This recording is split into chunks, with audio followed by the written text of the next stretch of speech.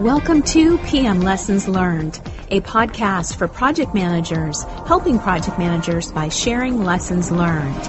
Increase your PM knowledge, build business relationships, increase your effectiveness, increase your marketability, gain professional support.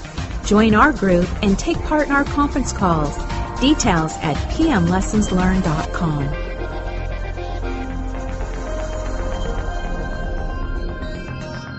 Hello, and welcome to the PM Lessons Learned monthly PMP exam study group conference call and podcast.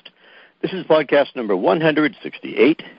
We are recording this session on the 4th of December, 2014. We are totally focused on the 5th edition of the PMBOK Guide. My name is Dana Safford. I'm the host of the PM Lessons Learned monthly PMP exam study group conference calls. I've been a PMP since version 2 of the PMBOK Guide. I'm also a certified ITIL version 3 expert and a Microsoft certified systems engineer. I have over 25 years of project management experience in the IT industry. I'm currently a critical situation manager at Red Hat. And in this role, I take a very complex situation that affects a Red Hat customer's enterprise production environment, and I manage a project with a virtual technical team that quickly resolves the issue. So remember, you don't have to have the term project manager in your job title to actually be a project manager. As far as announcements go, we're still in dire need of volunteers. So when you finish up your studies, if you'd like to come help us out, volunteer for a few things. We'd like to get some of these other calls going that we used to have. I'll talk about in a moment. And we need volunteers to make all that stuff happen. All that information is on our website, www.pmlessonslearned.com. Our presenter for this session is me, of course, and our topic is PMLL Project Risk Management, Part 2, PMBOK 5E. And here we'll do the last 3 of the 6 processes that are in the Project Risk Management knowledge area. On the 31st of July, 2013, the 5th edition of the Guide to the Project Management Body of Knowledge, also called the PMBOK Guide, became the basis for the Project Management Professional or PMP exam. This month's PMP study group call continues the deep dive. We're almost done, as a matter of fact, into the 5th edition, or 5E, of the PMBOK. In this session, we will finish the focus on the Project Risk Management knowledge area, as we look at the last 3 processes that belong to the Project Risk Management knowledge area, as laid out in the 5th edition. I will provide insight and practical examples of everything you need to know to build your critical knowledge mass and pass the PMP exam on the first attempt. If you haven't already downloaded a PDF copy of this session's presentation, please do so. If you are in the live free screensharing.com virtual meeting room that we're in right now, the file is in the meeting resources box. When you log in, you'll see a bunch of down arrows next to the file names. If you're there, and you can just click those and download the files. If you're not in the virtual meeting room, to find out how to download the files and podcasts of all of the PM Lessons Learned sessions, go to our website, www.pmlessonslearned.com. And in the left-hand navigation column, you see a link to files and presentations. Just follow that over to our file area, and you'll be able to download not only the session for risk that we're doing right now, but all of the other presentations for all of the other knowledge areas and all the 47 processes. We're almost done, as I mentioned before. We're doing the second half of risk, then we just have the integration knowledge area, and then we're done with the 47 processes. So it's taken us a while to get through there, but we're almost there. Speaking of looking at files in there, in the monthly PMP exam study group conference call file area, you'll see the slides for this session, as I mentioned. The name of the file for this session is PMLL Project Risk Management, Part 2, for DEC 14, PMBOK 5E. It's a PDF file, and its title is exactly the same thing, PMLL Project Risk Management, Part 2, for December 14, PMBOK 5E. In the monthly PMP exam study group call file area, you will also see a PMBOK 5th edition brain dump, a PMBOK 5th edition study resources file, and a PMBOK 5th edition ITTO list file. And remember, the Internet is a very, very big place. If you choose to use study material from another source other than PM Lessons Learned, make sure you know it's PMBOK base. Now that July 31st, 2013 is well behind us, make sure that you have material based on the PMBOK 5th edition. You should remember that there's roughly about a 50% difference from the 4th edition to the 5th edition. That's my estimate. Some authors, some of the facilitators will give you a slightly different version. Point is, there's a big difference there, so you don't want to use anything else. Those differences are mostly in the knowledge areas, the processes, and their ITTOs. But there are still also a lot of evil people out there that will still sell you material from the 4th and even the 3rd editions of the PMBOK Guide. So if the material on the website or the book or flashcards, whatever it is you are buying or you're using, especially if you're blanking down money, doesn't explicitly say that the material is based on the 5th edition of the PMBOK, leave it alone.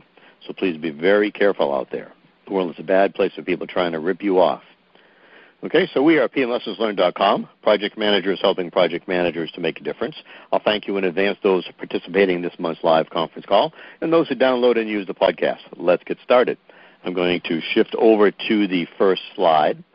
And as normal, our first slide talks about the calls that we'd love to have when we are at full strength. Right now, we're on the PM Lessons Learned PMP study group. On the second Thursday of each month, we'd love to have our job shot call, but we need somebody to run that. That'll be a call for people who are in transition or with the need to identify potential career paths can go to help each other out. And finally, on the third Thursday of each month, we'd love to have our PM Lessons Learned Best Practices call. And on this call, it provides presentations on a wide variety of project management and soft skills topics. And to listen to any of this stuff by phone or grab the podcast, go to our website, www.pmlessonslearned.com. And also, if you get a chance, please join our Yahoo and LinkedIn groups. Both of those are aptly named PM Lessons Learned. Join those guys, and you'll see the notifications of when we're doing stuff, when I throw files out there, when I post the podcast, things along those lines. So I'm going to move on to the next slide here. We have our call norms. This is an interactive call. We'd love for you to participate, but I've muted all your phone lines to cut down on the noise. So if you'd like to ask me a question, anything along those lines, you'll need to do a *6 on your phone to unmute your phone, then yell out my name, get my attention. I don't mind being interrupted at all. And ask a question while it's fresh in your mind. Don't wait for a while, because then you'll forget the question and I'll forget the answer. So interrupt me anytime you want, not a problem. *6 will unmute your line, and you can get my attention. And then when we're done, I'll ask you to do yet another *6 and mute your line. Okay, so let's move on to the next slide. Here's our email address, bmpstudy@pmlessonslearned.com. And with our email address, you can ask any questions you would like on anything going on that will help you with your PMP studies and anything along those lines. Moving on to the next slide, we have a bit of legalese. Participants in this call are meant to use the contents of this session as additional study material. Much of this session comes from an actual study guide. It's the Project Management Professional Exam Study Guide, the 7th edition, written by Kim Heldman, put out as part of the CyBEC series by John Wiley & Sons. You see the ISBN number there if you have the slides in front of you. It's a wicked good book. It is one of those 2-inch thick paperback tomes that I'm sure you're used to seeing if you've been studying for a while. It's got a bunch of nifty practice tests in there, assessment tests, review questions, things along those lines. And it used to come with a CD. Now it comes with about a 390 megabyte download from the publisher's website. You log in up there, download that, and it has Mac and PC versions of more paper practice tests, practice test engine, an online test engine, so that you can practice online. It's got a bunch of audio files as well. It's a very good deal, a lot of good stuff in there for roughly $40 to $60 U.S., depending upon where you get it from.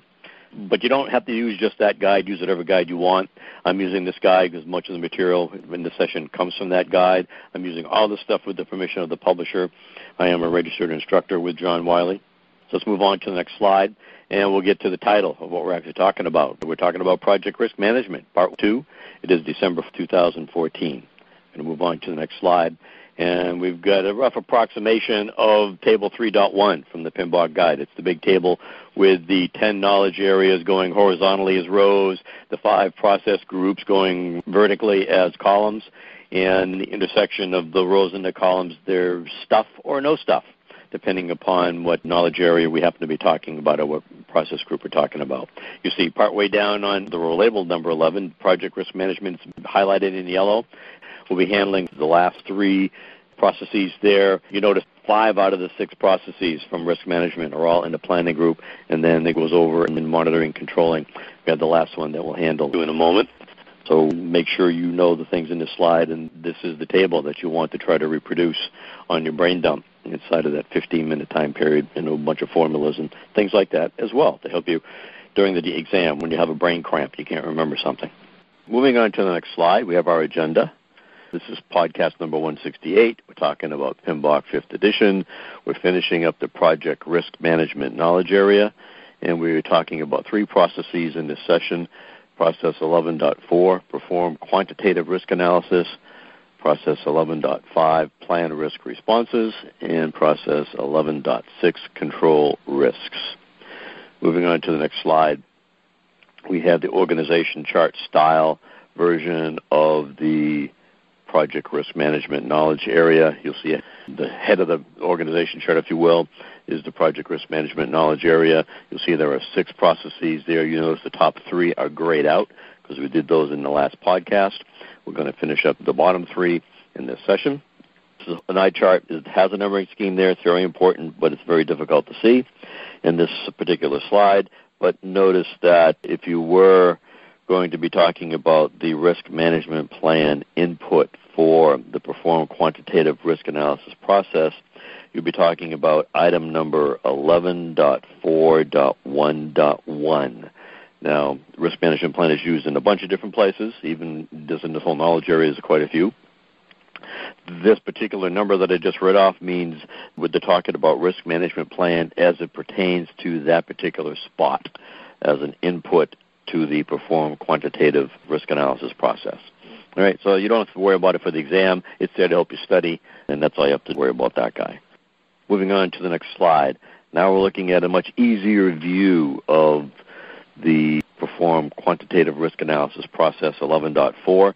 This is the horizontal view of the boxes for the inputs, tools, and techniques and outputs, or ITTOs. It's much easier to see. We see there are 3 horizontal boxes there. And we also notice that there are 6 inputs, 3 tools and techniques, and 1 output. And that's all we'll say about the slides. Let's move on to the next slide.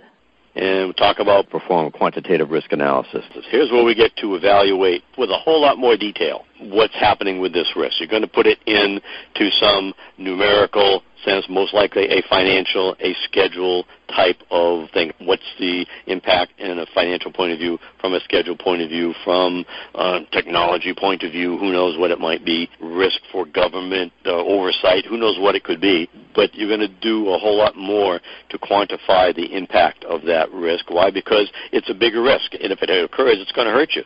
So you want to make sure that you know what that impact might be and that you have something figured out ahead of time to be able to deal with that. And that's the response thing we'll do in a little while. So that's what we're going to do here. We're going to choose which of the risks we're going to use this process on. We know we're certainly going to do the red ones that our management said do all red ones, do some of the yellow ones. But at the bottom down here is my big honking exam point. As I said before, you're always going to do a qualitative analysis, and you'll sometimes do a quantitative analysis. Qualitative first, figuring out the number, the real numbers. Yes, we've done some numbers with qualitative analysis, yes, but they're minimal numbers. Those are wicked easy numbers to do. Okay, now we're going to get into potentially harder numbers. Of course, for this session, we're not going to get too heavy into number crunching, but you get the point. There's a whole lot more detail needs to go into these things. Moving on to the next slide. And now we're talking about the inputs for perform quantitative risk analysis. There are 6 of them. I'll read them off in case you are walking the dog or doing the dishes.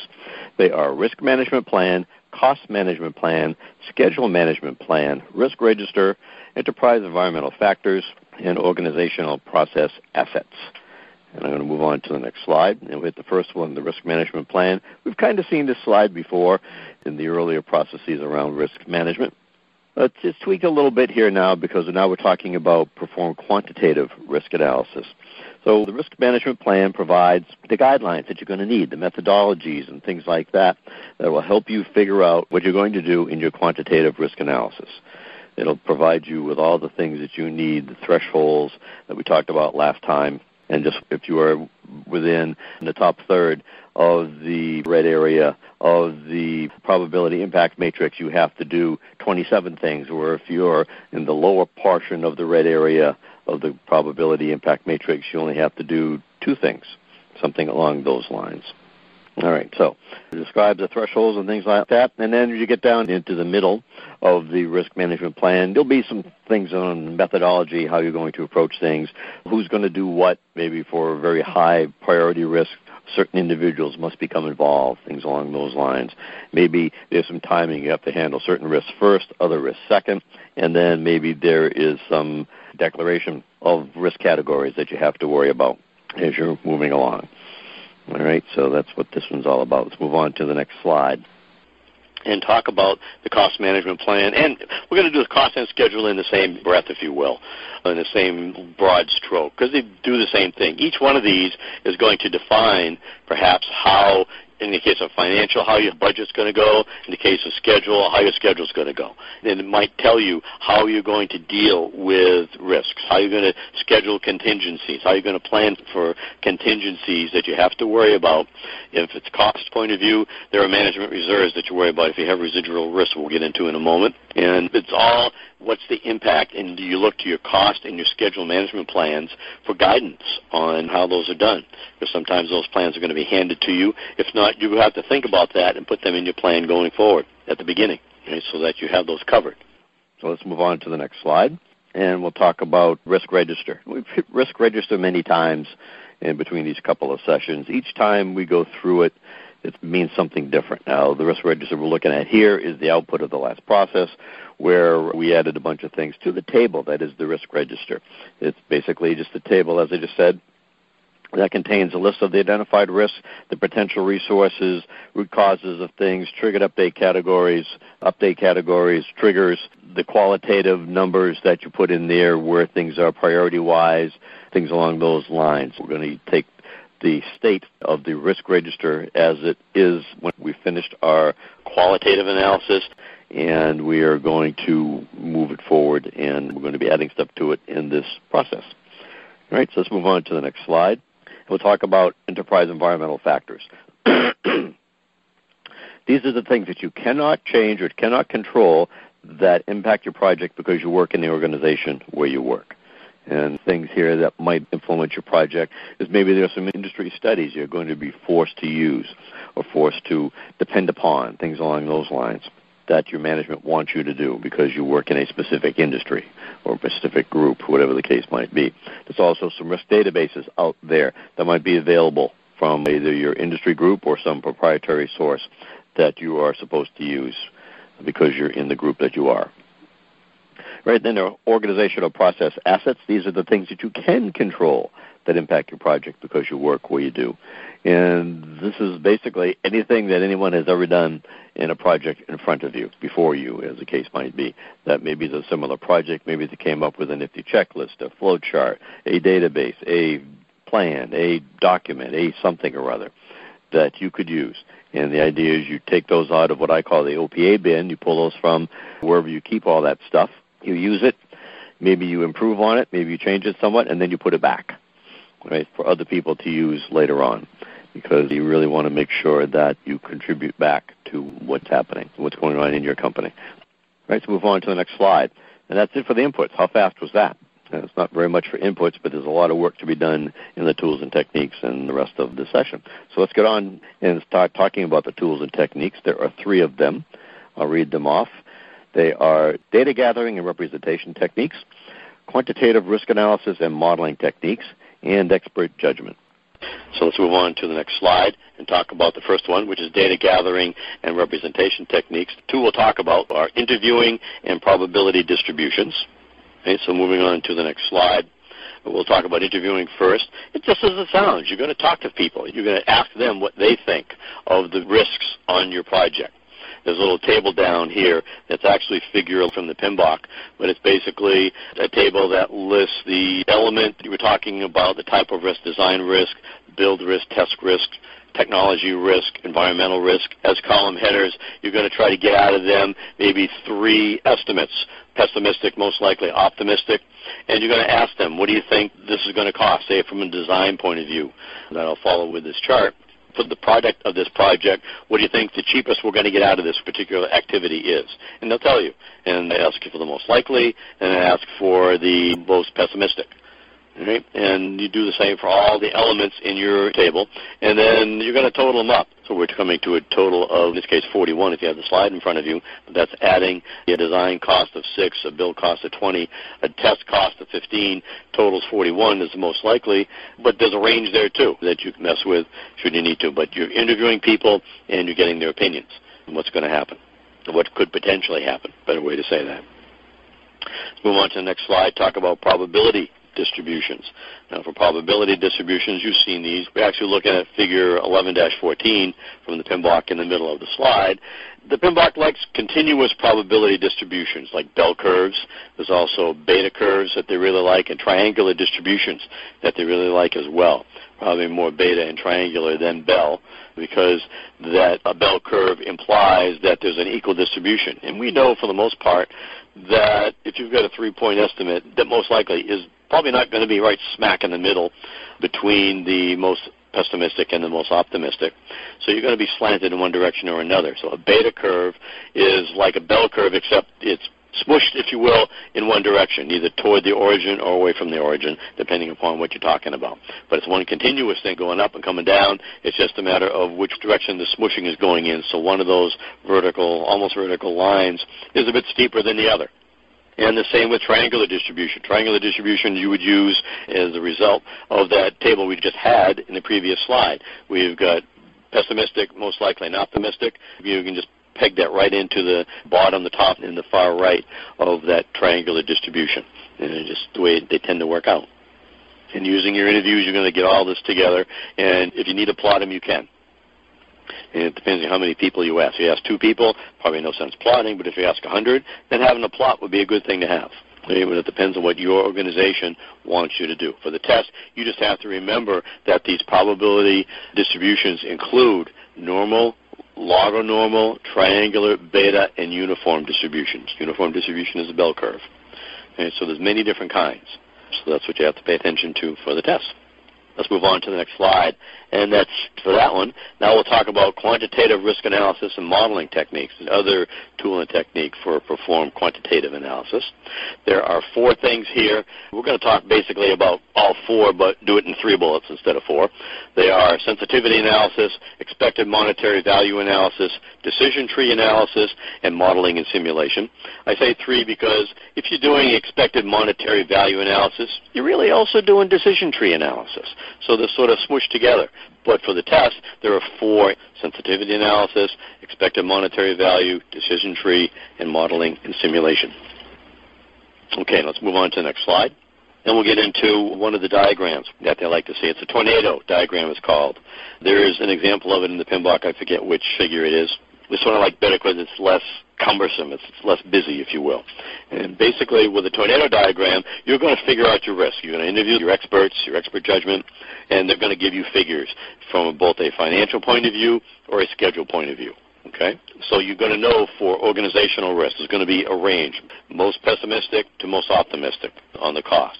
Same with project management, quality, technical, environmental, whatever the case may be. You know what that range is. So all you're going to do is take all those categories, and you're going to drive a stake in the ground. That's your 0 point, if you will. If you're looking at the chart or at the PMBOK, there's a vertical line at 0, and you're just going to stack these categories up with the one with the least amount of spread on the bottom. And then you're going to stack the next one, like stacking kids' blocks, if you will. You're going to do it upside down, and as you do it upside down, it sort of forms a tornado, if you will. Skinnier at the bottom, bigger at the top. That's why they call it a tornado diagram. It's just one way to help you very easily see that in the case of this diagram, organizational risk is a lot less to worry about, has a lot less impact, maybe a better way to say it, than technical risk. Because technical risk has got a really broad one, if you will. So without getting into the numbers, that's what a tornado diagram is all about. So it's easy to see what's going on. Pretty easy to do. Move on to the next slide. We're going to get a little bit more detailed now. This is expected monetary value. It's basically a statistical technique that calculates the average anticipated value of the pieces of your decision. So it might give you an idea of what to expect or which one to choose, better way to say that. Now, there's a couple different versions that you can see out there. This one has to do with income or revenue, if you will, positive flow of dollars. There are some that are expense-related. So you will be choosing between various cost choices. And there are some that are net, if you will, where if you choose this alternative, it's going to gain you this much, but it's going to cost you a different amount. It's going to gain you X, but cost you Y, and it's going to have a percentage hook to it.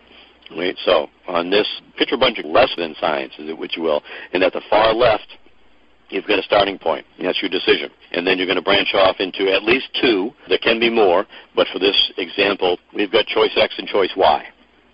Choice X is going to give you $7,000. We're using dollars in this case. Choice Y is going to give you $5,000. We'll use a positive point of view for right now. And so you got two choices. What are you going to do? Off of every choice, you're going to have a good outcome and a bad outcome, or maybe multiple outcomes. But for my example, we've got a good outcome and a bad outcome, and you have to have a probability for each one of those. So on the top of my chart, a 60% probability of a good outcome. So with that number, 60%, you multiply 0.6 times 7,000, and the expected value of that decision is $4,200. 0.6 times $7,000, okay? $4,200. Now, the probability of a bad outcome is 0.4. Do the math. 0.4 times 7,000 is 28. Relatively easy. The point to remember in this big yellow box on my chart saying no matter how many outcomes you have, the probabilities of those have to add up to 100%. They can't add to 90. They can't add to 110. They have to add to 100%. Okay? So there's that. Now we take the bottom path, choice Y. Choice Y gives you $5,000. The probability of a good outcome for choice Y is 80%. So less money, but higher probability. Do the math. 80% times 5,000 is $4,000. And on the poor outcome, 20%, the 80 and the 20 add up to 100, so that's a good thing. If 80 and 20 adds to 100. And 0.2 times 5,000 is $1,000. So in the far right-hand column of this graphic, we see that we range from $1,000 coming in to $4,200. And if you're a betting person, a gambling person, you probably want to take the $4,200. That's the one that has the highest expected value. It has a bit lesser probability of coming in, but it's still pretty high. But if it doesn't come in, you're only going to get 28. So you get to choose based on your risk aversiveness that we talked about last time. If we were to turn this around and say this was going to cost you, this was a net cost type of diagram, you'd want to pick the one with the least amount of cost probably. So you want to pick the bottom one. That's only $1,000 of cost as opposed to the top one that's $4,200. So it depends on how you write them up, whether they are income, whether they are revenue, whether they are costs, or whether they're both, and there's a net, and you have to do a little bit more math to figure out what the net is. Okay, so that's how the decision tree analysis works and expected monetary value. Okay, we're going to move on. And now we're going to talk about Monte Carlo modeling analysis. We're into the modeling side of things now. And it's basically a simulation technique that is used to try to peg the ranges of what your project could cost from a financial and a time point of view. The big honking exam point there says Monte Carlo analysis is an iterative number crunching analysis, typically using cost or schedule variables. Okay, so you can do it by hand if you want to, but it's better to use a computer. The Microsoft Excel, a few of the other spreadsheet programs have Monte Carlo plugins that you can use, or there are separate packages that you can buy that will do Monte Carlo analyses for you. You just tell it parameters and it'll do it. You won't have to do it for the test. You just have to know what a Monte Carlo analysis is. And every time you throw a set of values at a Monte Carlo analysis, it just crunches the numbers and produces a probability distribution. It produces one of those distributions we talked about a few slides ago. And if you've got 100 variables, you certainly don't want to do that by hand, but a computer and a Monte Carlo analysis would be a really good thing to do. It'll build that distribution for you of what your cost could potentially be, and then you'll have an idea of what to look for. And you can use them for schedule as well as costs. Okay, so moving on to the next slide. Then we have simulation techniques. It's almost the same thing. We have two honking exam dots here. The first one is, according to the PMBOK, simulation techniques are recommended for predicting schedule or cost risk because they are more powerful than the EMV and less likely to be misused. Now, you could argue with that statement, but remember, you're sitting for the PMP exam. So no matter what you personally feel about expected monetary value, your answer for the test is a simulation is much better at predicting your schedule or cost risks. Because whatever certification test you take, you want to answer in the way that that certification body wants you to answer. What you think of reality means nothing. Okay, so just remember that. And the other exam point down there is simulation techniques are used to predict schedule and cost risks as well. You can do schedule simulations using precedence diagramming method, that's what they tend to use if you're doing a schedule simulation. And if you're doing a cost one, they tend to use the work breakdown structure or WBS because it's already structured, all ready to rock and roll, and you can just plug stuff in, plug your parameters in, and away you go. All right, so that's pretty straightforward, pretty self-explanatory. Okay, so let's move on to the next slide. We'll talk about expert judgment. This is basically required to allow you to talk to other folks who have gone before you, see where they have found different impacts to cost, schedule, whatever the case might be. They can help you also interpret the data. If you've got something you don't quite understand, an expert might be able to help you out there. So take advantage of them whenever you can. They can help you identify the weakness of the tools. Well, that one didn't work so well. This tool over here worked even better, and gives you basically a better idea of how to move forward given what your organization is all about, the politics in your organization, the culture in your organization, things along those lines would help you out a whole lot more if you ask your experts around to make sure that you don't miss anything, you don't leave anything out is another way to say that. Okay? And let's move on to the next slide. And we got our one output, and then we'll talk a little bit more as well. As usual, we expect our risk register updates as our outputs are adding more columns to the table, more columns to the spreadsheet, whatever the case may be. Now you've done your analysis. You're going to throw some more numbers in there. You're going to throw in the time, the cost, whatever. You're going to maybe have a prioritized list now because you figured out the near term from the far term, the high ones from the low ones, and maybe there's some trending you've done as well. It's all going to be captured in your risk register. And underneath risk register updates, there are 4 different things I want to talk about. Probabilistic analysis of the project, probability of achieving cost and time objectives, prioritized list of quantified risks, and trends in quantitative risk analysis results. So let's move to the next slide and talk about probabilistic analysis of the project. A couple slides worth. A probabilistic analysis is really the forecasted results of your schedule and cost as you figured things out. If you've gone through a Monte Carlo analysis or a simulation of some kind, you've got some indication numerically of what your project's going to take from a cost schedule point of view, if you will. So there's a big honking exam point down there that says, PMBOK says this output is often expressed as a cumulative distribution, just like we saw a couple of slides back. Just like I said, so you also see stakeholder risk tolerances maybe. There is the stakeholders only want to see something with a 90% probability, not a 50% probability. And so you're going to use confidence levels in order to express your probabilistic analysis. So down the bottom of the chart, I'll give you an example. Suppose you have done all your work. You've got a projected scheduled completion date is July 12th. Whatever, it doesn't matter when you start, but your completion date is the 12th of July. And you've got an 85% confidence that number is good. That says you believe your project will finish on or before July 12th, and you believe that 85% probability that's actually going to occur. Right? Pretty straightforward. Now you've got to juxtapose that against your stakeholders, against your sponsors. What do they want? Do they only want a 90% probability, 95% probability? If so, this ain't going to cut it.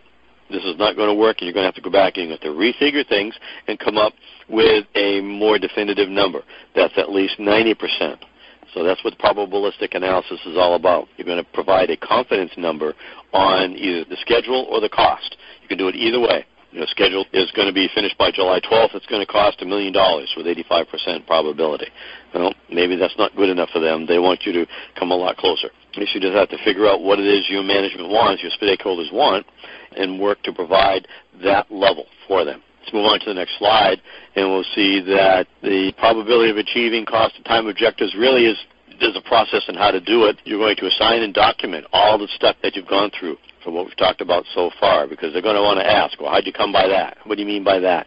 Type of thing. So make sure you understand and document everything that you've put into your objectives and your risks so that you can build those numbers and defend those numbers when you're challenged on them. Because in a lot of organizations, you will be challenged on them, if not by your management because they want to make sure you know what you're talking about.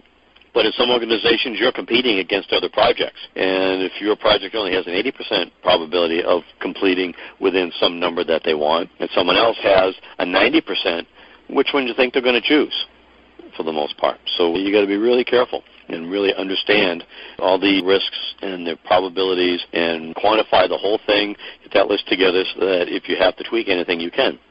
So prioritize the list, and then find some trends. Maybe you can figure out there's some trends in what's going on, identify those trends, and be able to talk to them. Make sure that as you try to do an iteration of your risk analysis, you include some of those trending. What happens if the trend continues in a good direction? What happens if a trend continues in a bad direction? What are you going to do? And that's what the probabilistic thing is all about. Okay, so that's it for this process. We'll go to the next slide. and we'll get into plan risk responses, beginning of the next process. What you're looking at is process 11.5. What you're looking at is the horizontal representation of the ITTOs, and we see that plan risk responses has 2 inputs, 4 tools and techniques, and 2 outputs. So I'll move on to the next slide. We'll begin to talk about the general concepts of plan risk responses. Basically, it's the process of trying to figure out what are you going to do. You've figured out the financial impact now. We talked for a few minutes, if you will, on quantitative analysis. That can take a long time to do, but once you've got the numbers, now you have to figure out what are you going to do. You're going to take the ones that are maybe a high-impact schedule or cost-wise, and you're going to develop a huge plan, a huge response plan around that, and maybe some of the smaller ones, not so much. But this is where all that stuff takes place. Is figure out what it is you're going to do to reduce threats and also to improve opportunities as well, enhance those opportunities so you might actually be able to run across them. The benefit you see here is if you address the risks by the priority and insert the right resources and activities into the budget and schedule and things like that, you can actually come out ahead is one way to look at it. You'll minimize the negative side and maximize the positive side. So taking some time to figure out how you're going to respond to risk is a very good thing. And to move on to the next slide. And we'll talk about the 2 inputs that we have for plan and risk responses. They are risk management plan and risk register. So if you're out raking the leaves or shoveling snow, whatever the case might be, you now know what those are. Let's move on to the next slide. And we'll get into the inputs a bit more. Versus risk management plan, this is there are the important, as we talked about earlier, this is going to give you all of the methodologies and the wherefores that you need to pay attention to when you're planning risk management. So as you're working through the risk management plan for this process, you want to look at the roles and responsibilities that are laid out. So only certain individuals might be able to do certain things if you come across an opportunity or a specific threat. And they give you some other definitions, maybe some timing for reviews, when you're going to pay attention to certain things more in the short term, other things in the longer term, and maybe take a look at your thresholds a little bit more, see if there's anything there that will help you out from a planning point of view. Then, of course, there's always the risk register. That's there to help you keep track of it all. So you're going to be using this as an input. You've added more things now from the quantitative analysis, and now you're going to look at the table, and if it says that you must create responses for items that have an impact of so much financially, so much time-wise, then you'll see that on the risk register, and those are the ones you're going to address. Right? The risk register is a very versatile tool, and you just need to keep using it all throughout your time of planning out risks and risk responses. Right? So now let's move on to the next slide, which are the tools and techniques for planned risk responses. There are 4 of them. I'll read them off. They are strategies for negative risks. Those are also called threats. Strategies for positive risks. Those are also called opportunities. Contingent response strategy and expert judgment. So let's move on to the next slide. All right, so on this slide, I basically did a nice colorful thing here that summarizes what you're going to do for the strategies for each type of risk. You have a negative risk or a threat. There are 4 strategies that you could employ to address those. They are avoid, transfer, mitigate, and accept. And then on the positive side for opportunities, there are 3 strategies that you could use there to take advantage of those opportunities. They are exploit, share, and enhance. So let's move to the next slide, and we'll talk about each one of those. First, the negative side or the threat side. Let's talk about avoid first. And avoid's just like it sounds. You want to evade that sucker altogether. Try to eliminate it any way you can. If you're building something with wood, and wood is subject to bugs eating it, don't build it out of wood. Build it out of metal. Build it out of plastic. Something along those lines. You avoid the risk altogether by eliminating the cause or changing the project plan somehow so that it protects your project objectives from whatever that risk event is. Just going to do whatever you can not to run across that risk. Pretty easy. Then there's transfer. Transfer, you're going to move the risk of consequences that could occur to a third party. Being right outside of Boston here, we have our Red Sox baseball team. Anyone who follows the Red Sox or watches the commercials knows that there is a big furniture store chain here in New England that every year for the past few years has had a promotion. They've got a sign on the wall in Fenway Park. And if any of the Red Sox hitters happen to hit that sign, they have to hit a home run, number one, but if the home run hits the sign, then anybody who's bought furniture in the whole chain of stores from a certain date on, I think it's June 1st to the end of the promotion, gets a full rebate for the purchase price of their furniture. Okay, so that could add up to a ton of money. How does this furniture store chain deal with that? They transfer the risk to somebody else. They actually buy insurance policies. Sure, they pay a lot in premiums for that insurance policy, but it's going to be less than what it would cost them to give away the free furniture, and the probability of a home run actually hitting that sign is pretty small. It's almost like hitting the lottery. The risk is that small. So it's a pretty easy bet for them to do, and they've been doing this for a bunch of years now, and they've never had to pay out. So it's a huge promotion for them. They sell a whole lot of furniture because people think, oh, I can get it for free. Okay, so it hasn't gone away, but they've just migrated the management and the responsibility and the outcomes to somebody else, so they don't have to worry about it. A relatively brilliant concept, if you will. Let's move on to the next slide. And then there's mitigate. Mitigate, what you're going to try to do is reduce either the probability that the risk is going to occur, change your path a little bit, or try to reduce the impact. Well, if it happens, maybe there's something you can do in the front end to lessen the impact, whatever it might be. There's a big exam point there. The PMBOK says the purpose of mitigation is to reduce the probability that a risk will occur and to reduce the impact of the risk to a level where you can accept the risk and its outcomes. So you may not be able to reduce it to zero is the point of that bullet, but you can reduce it to something that brings it down into the next category, which is accept. And with accept, you're just going to let it happen, okay, and just hope it doesn't hurt you so much. Maybe it's in that green area that we talked about earlier, that 0.04. It's not enough to spend a lot of cycles worrying about it. We're just going to cross our fingers, do some praying, whatever the case may be, that the trigger doesn't occur and the risk doesn't occur. And that's what accept is all about. If it does, it does. You'll deal with it. Okay. Now, how do you apply these things? What makes you decide what to apply when? So let's move to the next slide and talk about which method to use. Here's another graphic, so I'll describe this for folks. Basically, we've got a quadrant here, XY chart, if you will. On the x-axis, we've got tolerance for risk. So at the origin, it's low tolerance. Going out to the right is a high tolerance for risk. On the y-axis, we have the procedural stuff that you have to do. You may remember from last time there was almost like a tornado diagram, so that as the probability that a risk was going to occur, there was more bureaucracy, more hurdles, more stuff you had to do. That's this stuff here that you're paying attention to.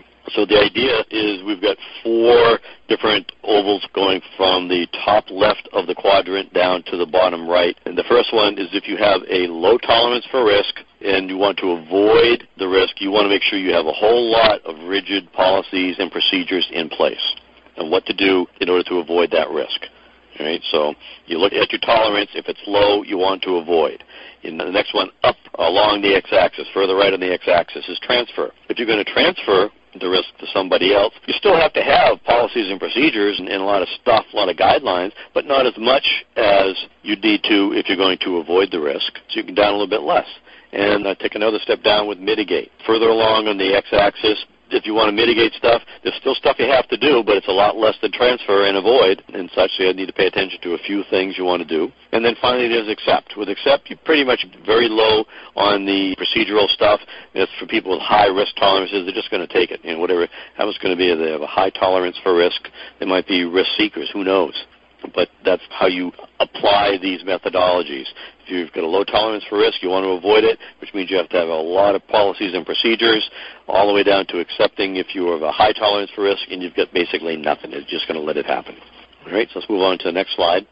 And now we'll talk about what we do, the strategies for a positive risk or an opportunity. Remember, those strategies are exploit, share, and enhance. And we'll talk about the first one, exploit, do whatever you can to make it occur. You want to steer into that thing, so you're going to exploit that thing. You're going to lean to see if you can make that thing occur, whatever it's going to take. And do what you can to make sure that all the triggers line up, all the planets align, whatever the case may be, so that that trigger will occur and you can take advantage of that opportunity. And then there's share. Maybe in order to get to that point where you can take advantage of the opportunity, you don't quite have everything you need. So you have to enlist a third party who can bring to the table that piece that you don't have. So what you're going to do is you're going to share the opportunity with another company. And you have some agreement as to who shares what percentage, whatever the case may be. But you have to enlist the aid of somebody else that brings the pieces that you don't have in order to take advantage of that. And then finally there's enhance. And enhance, you're going to closely watch things to make sure that if you have to adjust something along the way, you can make some minute adjustments that'll get you there. It's not as broad as exploit. You still would like to make sure that it happens, but you're not willing to bet the farm to make it happen, if you will. You're not willing to risk everything. So if you can tweak a little here, a little there, and see if it's going to get you closer to the trigger point, then fine, do that. But you want to make sure that you watch what's going on. You need to watch those triggers and identify all those root causes to make sure you know what's going on. Okay? And then move on to the next slide, and we'll talk about a contingent response strategy. And with contingent response strategy, this basically says that some responses are designed to be used only if a certain event occurs. So only if we can do that exploit that I talked about earlier, then we're going to do X. Or only if we have to transfer that negative risk do we use this strategy. So it's going to have different trigger points, different thoughts, different steps based upon the type of risk it is and what you're going to need to do. All right, so if you can get certain things to occur, then great. Then you might want to take advantage of it. And your contingent response strategy will look at what's happening. And if you're missing some milestones, what are you going to do? If you're missing a supplier, go get a supplier, something along those lines. It depends on what it is. But something happens when one of your suppliers drops off the face of the earth. What are you going to do? They go belly up, out of business. How are you going to cope with response? That's a contingent response strategy. Okay? Moving on to the next slide, then there's expert judgment. And in this case, like I said before, you're going to solicit inputs from knowledgeable parties, people who have done this similar type of projects before or worked risks before. You might have a risk expert for your entire company or for your division, whatever the case might be. You go talk to those people and you find out what they suggest you do for a specific type of risk or event, anything along those lines. And anybody, I've mentioned a risk expert in your company, but you might look outside as well. So there's people who specialize in risks. So they might have specialized education, knowledge, skills, experience, whatever the case might be. All right, let's move on to the next slide. And we'll talk about the outputs for planned risk responses. There are two official outputs, but I'm going to talk about a whole lot more. The two official outputs, if you are on a train or on a bus, are project management plan updates and project document updates. But I'm going to talk about a whole bunch more because I still think there are some risk register updates that we need to worry about. And as we worry about those risk register updates, we'll be needing to talk about contingency plans, fallback plans, residual and secondary risks, and contingency reserves. And then finally, we'll talk about risk-related contract decisions as well. So let's move on to the next slide and begin some of these things. First, we're going to talk about project management plan updates. And basically, you have to look at all your subsidiary plans. So you look at schedule plan, cost plan, quality plan, procurement plan, staffing plan, and you see if you have to do anything to them. I don't think I've said it in this session yet, so I'll mention that there is a table in Chapter 4 of the PMBOK that has two columns in it. The left-hand column is labeled project planning elements, and the right-hand side is project documents. And if you look at the list of the things that are in the left-hand column, you see that everything in that left-hand column has the word plan or baseline after whatever it is, schedule, plan, scope, baseline, things along those lines. Where everything on the right-hand column, if it's a project document, does not have the word plan or baseline after it. So risk register, stakeholder register, issue log, things along those lines. Those are project documents. Right? So basically the whole output of planned risk responses is making sure that stuff in those two columns are updated. And we just finished talking about the planning stuff with the word plan. Down the bottom of the slide are all the things that are baselines, scope baseline, schedule baseline, cost baseline. Make sure that if there are impacts to those things, because it's time and money, right, that they are updated as well so that you are not surprised if anything happens and you keep track of all this stuff. Let's move on to the next slide. Get into the project documents that might wind up changing. As I mentioned, these are the things that don't have the word plan or baseline after them. So inside of the risk register, you may be going to update the risk owner column or the assigned responsibilities column. Maybe you've developed a whole new strategy that you have to now document and put in there as well. then some specific actions might be around that you're going to want to do. Maybe some new trigger conditions or symptoms or warning signs have been developed, and now you've got to document those. And budgeting schedule activities need to change as necessary. All right, so let's move on to the next slide. And then other project document updates that you want to pay attention to are the assumptions log. Make sure that anything new that's come up is addressed there. Technical documentation for your project. Make sure if there's anything new there, you put it in the appropriate place where that specific element goes. And then any change requests that come along, you're always going to monitor things, make sure it's in control. But as soon as something goes out of control, you have to slap it back into control. That means a change request most likely. And you have to make sure you've got everything documented in your change request. And then as the change requests are processed, if you will, it's all going to be processed and generated and processed through the Perform Integrated Change Control process down in the integration knowledge area that we'll be talking about in the next couple of sessions as we finish up the 47 processes. All right, so there's a lot there. Let's be aware of all that stuff. Okay, so let's move on to the next slide, and we'll talk about the first set of risk register updates. I got a big table here, but basically it says that in your risk register updates you've got a whole lot of stuff that we've talked about, all the columns, things like that, and you've got who knows how many columns on yours, but they cover things like the ranking and the outputs and who's going to do what, things like that. There's a few new ones that need a little bit of explaining, and they are contingency plans, fallback plans, list of residual and secondary risks, and contingency reserves. Okay, so let's move to the next slide and talk about those guys. Contingency planning is really the outcome of contingent response strategy that we talked about a little while ago. And basically, it doesn't attempt to really reduce the probability or anything along those lines, but what it does is it tells you that if something occurs, then here's what you're going to do about it. It just allows you to have better plans in place. And you only consume that contingency if the event occurs. If it doesn't occur, then you don't have to worry about it, if you will. Okay? Make sense? So contingency allowances or reserves, they're a common process, a common way to do things. The contingency reserves can include project funds or schedule, for that matter, that are held in reserve to offset any unavoidable threats that might occur for project scope, schedule, cost, quality, anything along those lines. It's an amount of money normally. It includes maybe some time in there as well, depending upon your organization, what they'll allow you to do. You talk with your stakeholders, you see what they're willing to accept for contingencies, and you plan those into your project. He's just trying to figure out if something should happen, here's what I'm going to do about it. But if it doesn't happen, hey, I don't have to worry about it. Relatively easy. Move on to the next slide. And then there's fallback plans.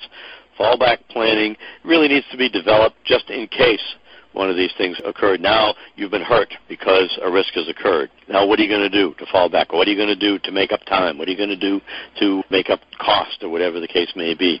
So there are things you hope you're never going to have to do in practice. You're going to identify all this stuff, you're going to plan it out, but you really don't want to do it because if you have to do it, then that will be a surprise because you really didn't expect you were going to need to do it. And surprises are bad, as we know. So we said numerous times. So if you can figure out all this stuff as early as you can, then you can plan all this stuff out, and you won't really have to, honestly, you don't really have to worry about fallback plans. You still need them. You still need to understand when something happens and now you're in trouble. But if you can avoid them, you don't want to do it. So fallback planning is a necessary evil, if you will, to worry about. Okay? Moving on to the next slide. And then there are things called secondary risks. There's two kinds, residual risk and secondary risk. A residual risk is the amount of risk left over after the risk has occurred, you've had an impact, you've applied your risk response strategy, and maybe your risk response strategy hasn't cleaned up everything. There's a little bit of something left over, be it a little bit of financial exposure, a little bit of schedule exposure, so there's something left over. Now, how are you going to handle that? Most of the time, your contingency plan or your fallback plan should cover that. But that's what those things go in for, are the residual risk left over from something happening. Okay? And then the secondary risks. These are brand new risks that came about because your original risk that you planned for occurred. There was something unforeseen. That OG is the phrase I'll say in a public podcast, but if I was in a closed room, I wouldn't say OG, I'd say something else. But a new risk that comes up as a result of implementing a response. You implemented a response, and now this brand new thing came up. Maybe there's a union contract you didn't think of, or something along those lines. that now come to play because you've had to hire union workers because some of your workers left you for whatever reason. They didn't like what you're doing and they all left. So now the only people you can bring in are union people. So now your secondary risk are all union contracts and all the other stuff that goes along with unions, something along those lines. It's not bad. It's just something you have to plan for. Okay? And then move on to the next slide. And this is risk-related contractual decisions, just what I was talking about a moment ago. You're planning on using strategies such as transferring or sharing. You need to make sure that if you have to buy something from someplace, then you need a contract to do that. That's maybe sort of scope that out a little bit. You don't have to do all the purchase things, but maybe you set up a blanket purchase order or something, a purchase capability, better way to say it. Set up a blanket purchase capability, so if you have to use one of your contingencies, you don't have to wait 6 months to qualify a vendor or something along those lines. That vendor's already qualified, already ready to go. It's just now you're actually going to buy something from them or something to that effect, and you need a contract to do that, or be it for material, resources, labor, whatever the case may be. And you can prepare these things now, get them out of the way, get them all approved, because a lot of times stakeholders need to approve this stuff, and you don't want to do it as an emergency. It's much better to do it ahead of time and explain, well, this is just in case. We don't expect to have to use it, but it's just in case. Because you'd much rather approve something now that it's not an emergency than if it was an emergency, right? You sell it that way. And that way your stakeholders will be much happier because they don't like surprises, because surprises are bad, right? All right, let's move on to the next slide. And that's it for the plan risk response process. And now we'll move off on to control risks. This is process 11.6. We're now looking at the 3-box horizontal representation of the ITTOs. And we see that control risks has 4 inputs, 6 tools and techniques, and 5 outputs. So let's move on to the next slide, and we'll begin to talk about controlling risks a bit more. This is the last process for risk management. I'll also mention that this is part of the monitoring and controlling process group. Everything we've talked to up until this point has been part of the planning process group. Now we've moved off to the monitoring and controlling process group. And what's control risk all about? Basically, it's the process of implementing what you just planned out in your risk responses. You're looking at things, you're trying to make sure you identify what's going on, you track all this stuff, and if one of the triggers trip, you say, okay, I got to implement Plan X, whatever Plan X is, or Plan A or B or C or D, whatever the case might be.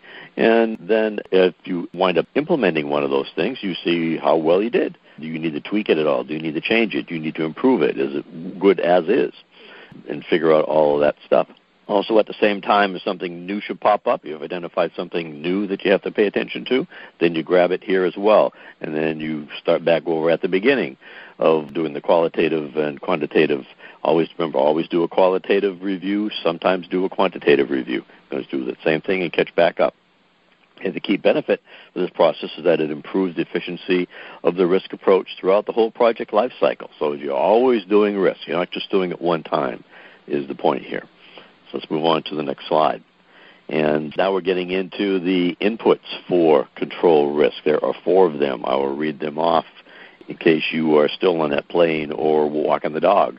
They are project management plan, risk register, work performance data, work performance reports.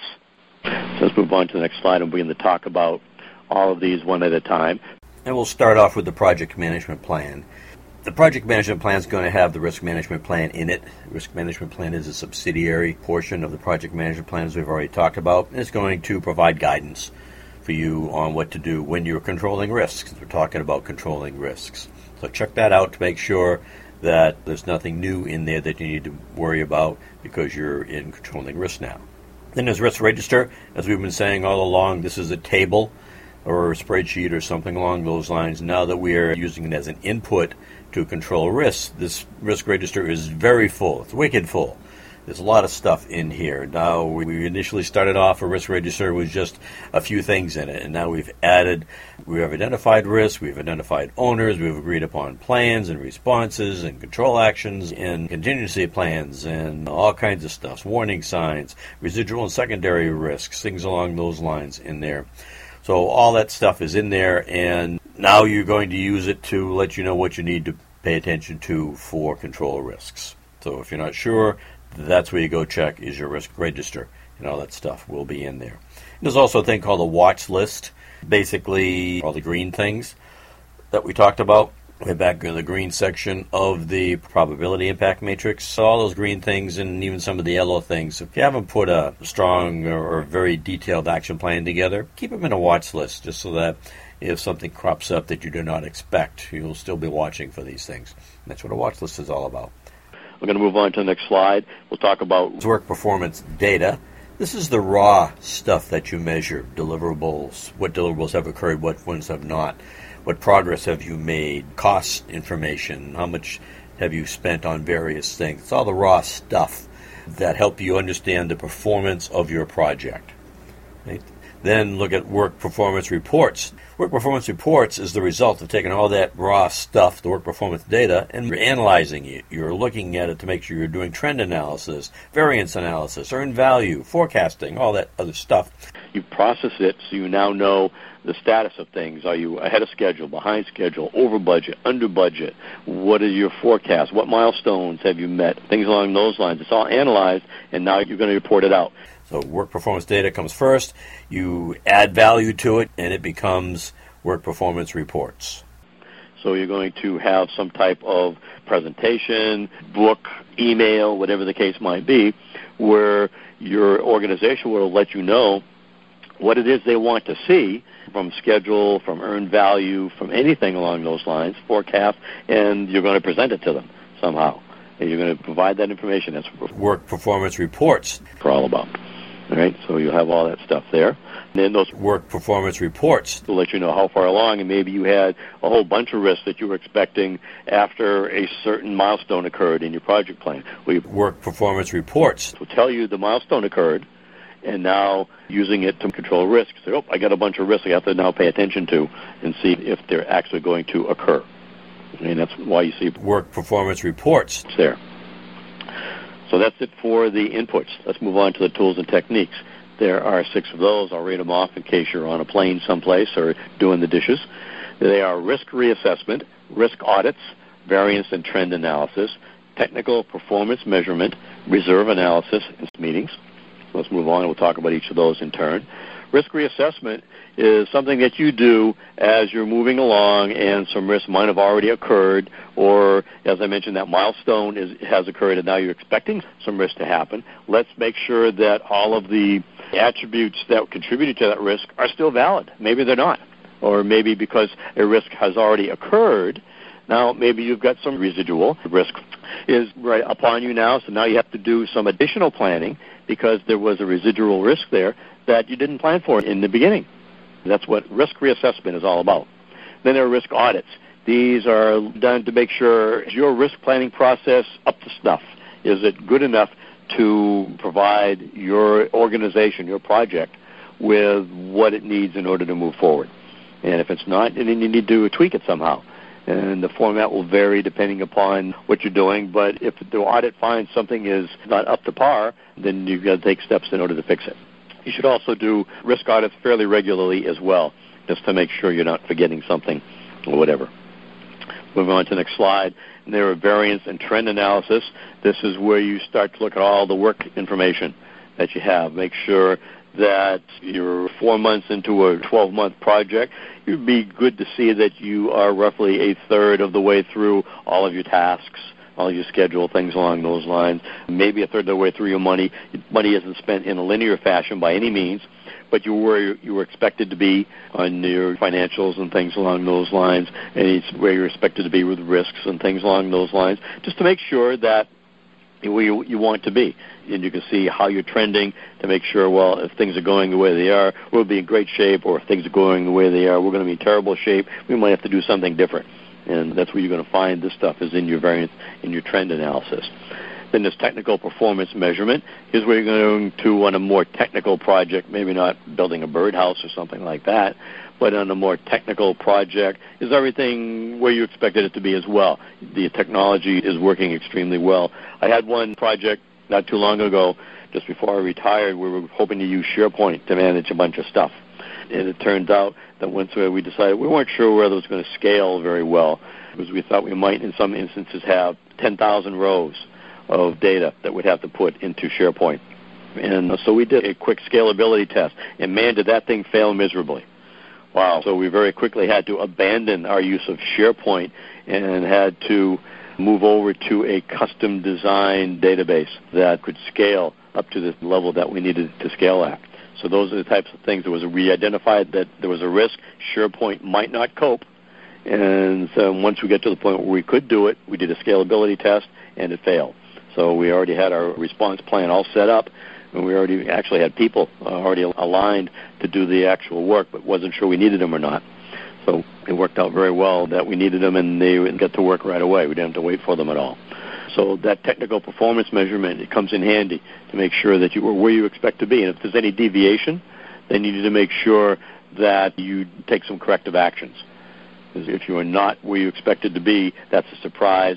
Surprises are bad, and you need to go fix surprises. Okay, let's move on to the next slide. We talk about reserve analysis. If you have a relatively large project, maybe you have some reserves set aside. So if you have to incur some costs in order to deal with a risk, then you have some money to do that. That's the good news. The bad news is if you don't incur that risk, don't need that money, you don't get it, and you don't get to include it, but it's there in case you need it.